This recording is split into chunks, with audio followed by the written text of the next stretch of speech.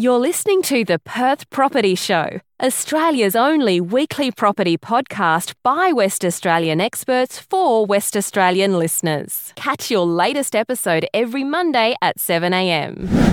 Good morning, everyone. Welcome to the Perth Property Show. It's Trent Fleskens, your host, as always. This week, we are running into an introduction to the commercial property market, and we thought we would tie that in with comparing that to the residential market, because we've spoken for 154 episodes most consistently about the residential market. We've only had a couple of episodes in the last year or so with Anthony Morabito about some commercial aspects. Today, we've got one of the commercial real estate agents in Western Australia I respect most, and that is Luke Randazzo from Burgess Rawson in.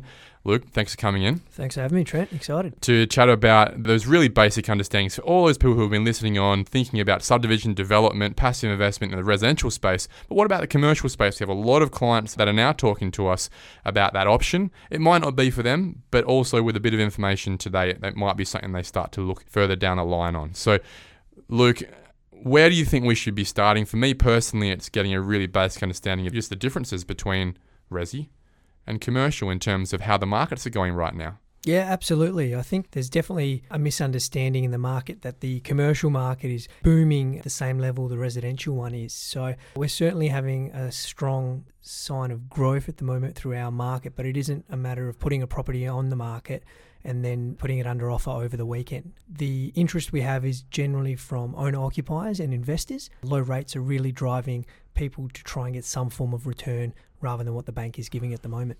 And that's the point of commercial, isn't it? Most people who buy real estate in the residential space, they're thinking about long-term capital growth. It's less really about the rental yield because it's not that fantastic when you think about all the costs you've got involved, especially given the fact that in the residential market, you're still paying for your rates and or your property management and all those things. We'll talk about the differences there with commercial.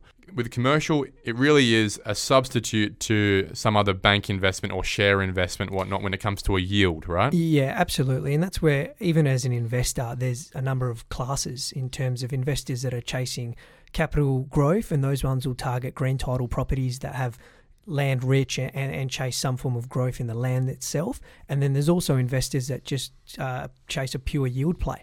So they're just going for a tenanted investment and they buy it on a percentage on what that return is. So it could even be a strata, and it's just all about income, passive income, set and forget, get paid on the first of the month, every month kind of thing. That's a really specific way of valuing property that we never would have spoken about before in residential, and I really want to get deep into that soon. Let's talk a little bit more about the market itself, and we definitely will have an episode soon of going a deep dive in there.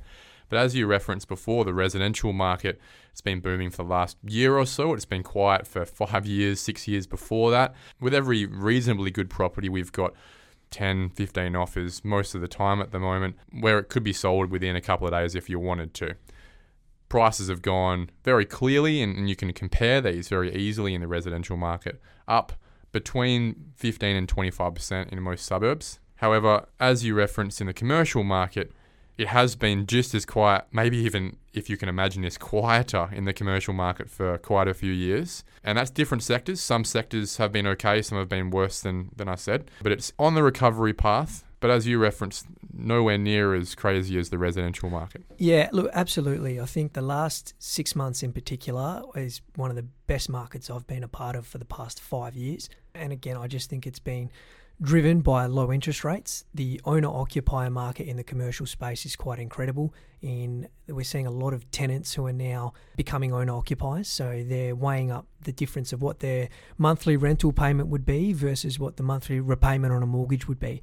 And because rates are so low, it is making it much more affordable for someone who might have been an office tenant in Netherlands to then become an office purchaser in Subiaco. And that's driving the owner-occupier market in our business really well, really strongly. And then, as I touched on as well, the investor market, because no one's getting much back from the bank at the moment, everyone's hungry for a yield play, and that just sharpens those yields up for a set and forget investment. When we walk around West Perth, Subiaco, even St George's Terrace, we still see a lot of empty offices. We see a lot of for lease signs, some for sale signs. Where we're going in the next few years, are we eventually looking to see these things full, or is that just, is it demonstrating more of a shift away with people working from home these days? How has that affected the commercial market? Yeah, no, absolutely. And the three suburbs you just touched on, Subiaco, West Perth and the CBD, they're all their own suburbs. I couldn't even group those together because that would be unfair. The office leasing market is a lot more challenging, I would say, than the sales market.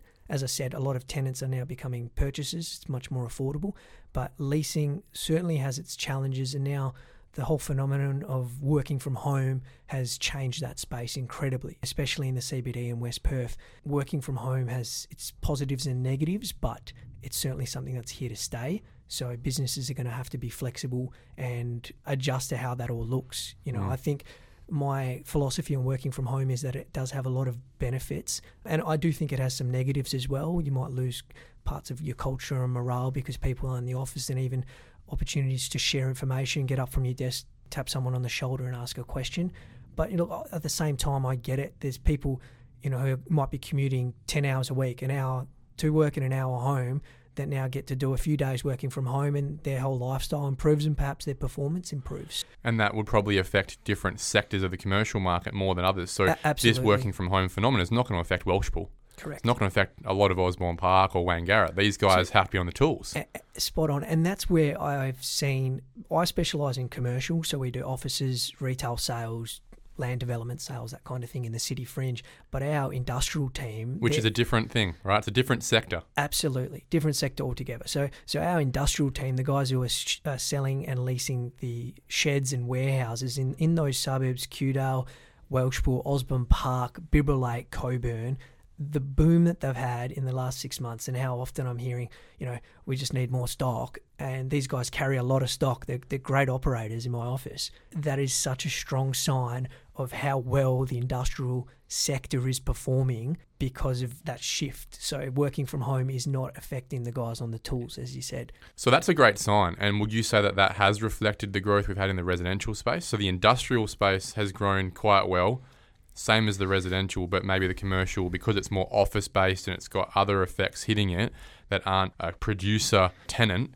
that the industrial, separate from the commercial, actually is comparing to the residential space. Yeah, I would say the industrial is booming. Again, it's not where I specialise, but from the feedback from the guys in the office, they are just so busy at the moment. I think it'll continue that way. And again, it's transport, it's logistics, it's on the back of the mining boom happening up north. All of that filters through and flows through into our market. So certainly there's been an uptick in office requirement in West Perth because that's still a resources hub, but not in the same breadth, I would say, as the uptick in general requirement for purchasing and leasing industrial space in WA at the moment. Let's talk about how these things get valued and how this goes to market, because a thing like an industrial warehouse, as you mentioned, when everyone's got work and businesses are starting up and expanding and moving, they can swing up in value massively, because the value is somewhat based on the value of the asset, the land, the warehouse itself. It's more so based on an intrinsic yield of the rent. Yeah, that's right. So there's generally two ways you'll go about valuing a property, and that's based on vacant possession, or the other side is on what you can yield it back and cap it at that rate. So vacant possession, just a rate per square metre, as if that, say for a warehouse, office warehouse, it's empty, rate per square metre using comparable evidence in the area. And then the other side, using that cap rate, what can I rent it out for? And then you cap it maybe at 6.5%, something 7%, depending on the asset and where it's located. Maybe sharper yield than that. What it does lead to, though, for me, is a valuation of an asset where if this was a residential house, for example, it might be worth $1 million just based on comparable owner-occupied values. But because the value is actually intrinsically linked to the lease, being sort of like a term deposit substitute, and that lease in the market can be anywhere from, let's say, 5 to 8%, depending on the asset, the value of that property can be substantially higher simply just because people are buying the lease, buying the strength of the lease rather than buying the actual asset that the lease sits on, right? Absolutely. And that's where you, again, differentiate your investor in terms of the investor who's looking for capital growth and looking for real estate that has land attached to it versus the investor who's just looking for a yield. And I suppose my advice would be, if you are an investor out there, it's very important to ensure that whatever you're looking at, if it does have a lease in place, that it's not over-rented. So make sure that the tenant is paying market rent, and in the case that it is over-rented, make sure that your final yield reflects that. So if it is over-rented, you'd like to be getting a yield that's a little bit higher, not as sharp. Because it doesn't reflect what you might be able to get in the next lease with a different tenant. Correct. Let's give an example. For an office that might be getting $300,000 in rent a year, the bricks and mortar of that office might only be worth $4 million. But if you were in a market where people are happy to have that $300,000 be a 6% return on their investment, that might be worth about $5 million. Someone might pay you $5 million so that they can get a 6% return of $300,000 a year. Absolutely. And then that's $1 million more than what it's probably worth as a physical asset, right? And that's where the term profit rent comes in as well. So investors have to be cautious of that if it is somewhat over-rented, it's still an opportunity to purchase it, but you just have to account for your profit rent and then account for the fact that at the end of the term, the tenant may vacate or the tenant may stay at what's called a market rent. Because you do have market rent reviews generally at the end of all those terms. And that can go down, obviously. Correct. Which means the value at 6% again of your asset could be $1 million less. That's right. So I think it's very important just to assess the rent that's being paid. And then secondly, it's also the strength of the covenant. So who's your tenant? Is it a $2 company or is it a multinational? Is it someone that's been there for a very long time? So there's a lot of value in the strength of someone's covenant. And the length of that lease, right? If it's a 15-year lease compared to a 2-year lease, well, yes. There's that money's locked in. Correct. That's right. So length of the lease is important. If it's multi-tenanted, look at the WALE, which is the weighted average lease expiry, and then look at the security that's in place as well. So do they have bank guarantees for 3 to 6 months? Are they a proven performer? Have they been paying their rent for the last 12 months or the last 24 months? So I think that's all very important, and general advice around when you're purchasing is not to be hasty. My advice would be do your research, take your time. These normally do take a lot longer than a current residential investment property, for example, right? That might go in the space of a couple of days, like a property I'd be buying in Willagee right now. Bang, I need to buy it. I know exactly what it is. There's not that many factors I haven't checked off before. Absolutely. You would have periods of due diligence for these properties, right? Due diligence, very common. Very common to have a period of due diligence from anywhere from 14 days all the way up to 90 days if it's a significant purchase. And that includes due diligence for the development sites we sell as well. That can be more complex than just buying a 600 square metre block in Willagee. There's all sorts of other things when you're buying a commercial development site, even if it's a future residential site that we do sell, in terms of checking zoning, R codes, densities, contamination, and permitted uses. millions of dollars that would have to be spent to pull that piece of land up to being a new industrial business park. Absolutely. Yep. And all the headworks that need to be put, the roads, all that. It's not something that you can quickly get on a calculator or a spreadsheet from what we did last week. Correct. And that's where, if you go down the other angle, which is commercial development, you have to be ready to spend money as well, using consultants, environmental consultants and engineers and all of the above, to ensure that that project is viable, not just from a feasibility point of view in terms of if I build it, what falls out, but there's a lot of other things to consider as well, and planning, town planning, all of those things. When we're looking to sell an investment property in the residential market, we usually want to have them vacant at the end of the day, because we know that the owner-occupier market will generally pay more than an investor. Absolutely. And given the fact that investors are less than 20% of the market, we're really niching out our buyer if we've still got tenants in there and those tenants can stay for the next 6 months. It means you're not going to get an owner-occupier buying it. So generally, if you have an investment property and you want to sell it vacant possession so that everyone can, even including investors, can buy it. From what we spoke about just then, it sounds to me you actually probably want to have a long-term tenant in there, because that's what people are actually looking to buy. You wouldn't want to have an empty warehouse unless that buyer is someone who wants to move in themselves. Yes and no, because it all comes back to what rent is being paid. And in the last 5 years, what I've seen, and this is in the industrial and the commercial market and the retail market, is that the leasing market was further depressed than the sales market. So if landlords were experiencing high levels of vacancy for a long period of time and were somewhat desperate to put a tenant in there, how do you get a tenant in there? You have to reduce the price.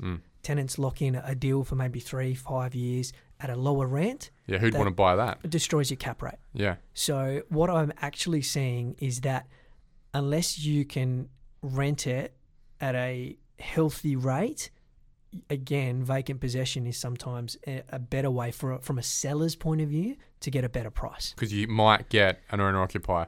And when we're talking about an owner-occupier, we're not talking about someone who wants to move in with the family. It's someone who wants to run their business from that office space. That's right. So owner-occupier who runs a business, and as I touched on earlier, most likely renting, or maybe they own another property and it's time for them to expand. and they assess that cost. It's all about a cost. From a business point of view, it's not about assessing, will we create family memories here, and does this lounge room work for us and our kids, and if we have another kid, can we grow into it? From a business point of view, it's commercial. So an office is just going to look at the numbers. A retailer is going to look at the foot traffic and going to look at the demographics in the area and just see, can we make this work for our business? Is it accessible to public transport and coffee shops and for our staff to get to the office? And most importantly, does the office service and facilitate our business to do what we have to do? When we think about that process of buying a property in the commercial space, how is it different from buying a residential property with regards to really the nuts and bolts of the conversation you'll have and the forms you sign and the finance you get? Yep. So there's a separate O&A. It's a commercial O&A, the 810C, that someone fills out. It is very similar to the residential one. If you are buying a vacant possession, GST is exclusive to the purchase price. So you pay GST on top of whatever that purchase price is, as accordance with the REWA GST annex. That's different, right? That's different. We don't like seeing GST in residential. That's right. It's part of the price in residential, but you do pay it on top for a commercial property. If you're registered for GST, you can get that GST back. But why you pay it is you actually pay the seller's GST liability. So if the seller is registered for GST, then the buyer pays their liability at settlement. And then they can get it back afterwards. If the seller isn't registered for GST, then there is no GST. There is no GST. But often in commercial, they will be, because companies that own the properties, even individuals, can be registered for GST. If you're buying a property that has a lease in place, we sell that it's what's called a going concern. So the GST component is already built into the purchase price. So you don't pay GST on top of that, provided there is a lease in place. And if I'm putting an offer in for a property, what would be the process there? As you said, it's quite acceptable to have a due diligence period. What other conditions in terms of finance timeframes, settlements timeframes would there be? Generally, the terms that we ask for are quite vanilla in that it's a purchase price, your deposit that you'd be looking to pay. Would that be 10% or $5,000 or $10,000 like in the resi space? It depends on the nature of the property and the purchase price itself. So if it's a $2 million sale and you're offering $1,000 deposit, instantly that's a red flag from a selling agent point of view that this buy is probably not serious.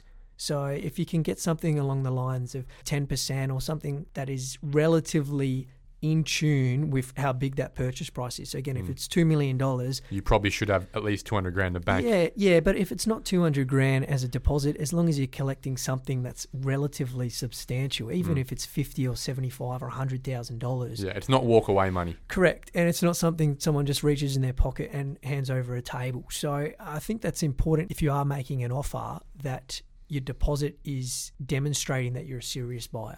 So again, it's the same with residential, isn't it? Of course, it's the same as residential, absolutely. And then the next terms that you'd have to consider in making an offer, your purchase price, your deposit, if it is subject to finance or it's a cash offer. If it's subject to finance... Is it pretty normal for it to be subject to finance, like in the resi market? Very much so. And I think when I started quite a number of years ago, your standard finance would be 30 days to obtain finance. And now... I think because banks are very busy at the moment with the residential market and the volume of sales there, 45 has become the new 30. Okay. So the deals I've done in the last, I would even say in the last few weeks, where buyers are now saying, we'll do 30 days finance, you hit 30 days, and they said, our valuer hasn't even come out yet. Yeah, they're just all too busy. It's not a red flag these days, is it? No, it's not. And I think part of our job is to condition your sellers that them needing 45 days isn't actually a reflection of the quality of your buyer or their financial situation. It's probably a reflection of the quality of the bank, to be honest. Yeah. Correct. It's a reflection of the banks, absolutely. And it's just timing, again. So that's part of our job, is to massage that and condition your buyers and your sellers on both sides. So 45 days is, in a lot of ways, the new 30. But if you've got buyers that can make it happen in 30, it's in our interest to make it happen as soon as possible anyway. And then you might have some due diligence attached. I generally like to run due diligence simultaneously with finance, if that's the case, so it doesn't hold up the deal any further. So rather than doing it sequentially, where you go 30 days finance and then you have 30 days due diligence, you just don't do it like that. You might say, okay, it's 30 days to do your finance and due diligence. And that's in everyone's interest to keep the deal moving along. We're using the same settlement agents. Is the process the same? Yeah, look, settlement agents, some specialise in just residential, but you do have settlement agents who can do both. They're still land-based assets, most of them. That's right, yeah. There is certain things to account for as a settlement agent. If you just do residential and you're selling 3x2 villas, and then someone throws a contract on your desk for a $6 million leased investment, my advice again would be to use settlement agents who have experience in settling commercial properties, because there are certain things that you do have to understand, foreign residents withholding taxes, a few other things that they need to kind of be savvy on. So another bit of advice I would probably say is that the cheapest settlement agent is not necessarily always the best settlement agent. The point here is a licensed settlement agent can do this. Doesn't mean, as you said, they've got the experience to do it. So probably seeing some track record, and also understanding that if the business is coming along with the sale, which can often happen as well when it comes to a retail store or something like that, there's a different settlement agent involved there, that then your normal residential settlement agent can't actually transact on a business. Yeah, and I think that's where it just comes back to just when you employ someone and you pay them money, just check their track record and see that they've got the experience to perform. And yeah, it's certainly seen in the past where someone goes for a cheaper settlement agent, and then you get to settlement and there's issues or delays, and I bet if you ask that person again if they had their time over and they'd spend a little bit more money, they certainly would. Let's talk about the leasing process when it comes to commercial and how that's different to residential. Now, when we think about the residential space, the lease is pretty standard. It's a REWA form. We've got our lease amount, our terms of whether we can have a pet involved, how long it's going to go for, how often we're going to pay the rent. Sure. But it stays at that, right? When someone leases a residential property, they will pay the lease. Yep. And they will pay for their own utility consumption. Mm-hmm. How is it different in the commercial space? It's certainly different, and these leases then impact you as an investor if you're buying a commercial asset as well in terms of the outgoings. So, what's an outgoing? Yeah, so outgoings, you have what's called statutory outgoings and then variable outgoings. So outgoings are your council rates or shire rates, water rates, strata levies, insurance, and then even if it gets to a point of variable, you might talk gardening, maintenance, all of those items. So if it's generally capital in nature, the landlord is responsible for that. If it's repairs and maintenance, that's a tenant expense in commercial real estate anyway. So in commercial leases, all those items I just listed, the tenant is responsible to pay all of those things. And that's another kicker. As an investor, you don't pay those things. So it does make commercial investment somewhat attractive as well. Well, it's a net amount, really. When you think about a lease maybe having a 7% yield, that 7% isn't eroded by all those rates that you have to, as a tenant, you have to pay the land tax. Land tax as well. The land tax of the owner, which is just, it's Yeah. crazy to think that you're paying someone else's bills. But that is the reality. It's is that commercial practice, Yeah, when you're getting a 7% yield, that is not eroded by all the things that in a residential space, and we think, the residential yield has gone from 3.5% to 4.5%. Well, actually, it's probably gone from 0.5% to 1.5% net, because we still have to pay our property management. We still have to pay all the rates. We still have to pay land tax. Correct. So right? if you invest in an apartment and then you rent that apartment out, you're still paying those strata levies, those council rates, those water rates. On the other side, you buy, let's say for comparable, strata office, right? So an apartment's a strata office, residential versus commercial. Your tenant pays all of those bills. What's the risk versus reward? You're probably got more chance, especially in this market, of renting that apartment out with less headaches and more applications than you would for a strata office, for example. That's why we accept a far lower yield net Correct. in the residential space, because we probably could rent that out within 2 to 4 weeks compared to the commercial, industrial, retail space, where this is where the risk is built in. Correct. These places can sit empty, and we need to make this very clear to people, for years. Yeah, and I think that depends on the pricing that you're after, the property itself. A lot of landlords give advice when it comes to leasing agents around. They get advice that they need to do up the property, and such a cliche line is, I'll do it up once you find me a tenant. But the proactive landlords, the ones who actually spend the money to attract the tenant. And then they can have a higher rate as well, probably, in terms of the lease. And they're the ones who often win out, because they've actually gone and put their hand in their pocket, they've spent the money, they've then attracted a tenant because the tenant's probably seen it online or walk through and go, I don't have to visualize what this is going to look like. It already presents well. And you don't have to do a Hollywood fit out. But in my opinion and advice, it's all about having base build presentation. There's nothing worse than walking into an office space that you can clearly open the door and smell it hasn't opened for years. Correct. That musty smell. So it's important. And when I say base build, carpets, ceiling, lighting, air Paintwork. conditioning, paintwork, just the base build. It's not a lot of money when you think about this. I'm Thing's not, probably worth millions of dollars. That's right. And I'm not saying you don't need fancy glass partitioning or polished concrete floors, but it is just those base build things to present better, and that gives yourself the best chance of finding a tenant. And I find if you price it correctly, you listen to your agent, if your agent's giving you, real feedback as well, because often an agent can say at the start of a campaign, I think it's worth this much a square metre to rent, and then you might have 5 different parties come through and they're all banging down at a lower figure, and that's market feedback.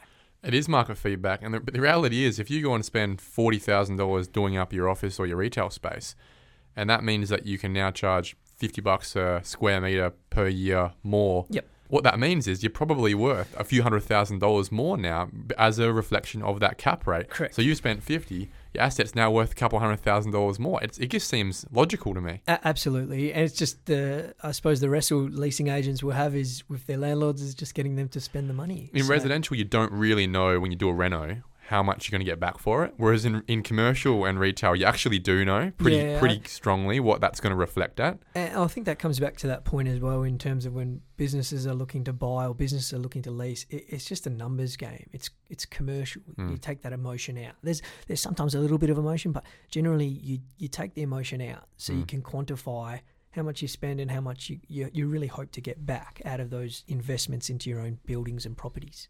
Last thing we'll do before we finish off is just explain how that leasing number looks like, right? So when you go on realcommercial.com.au, for example, contrary to a residential lease, which might say $450 a week. Yep, absolutely. A commercial space might say $100 per square metre plus outgoings. That's right.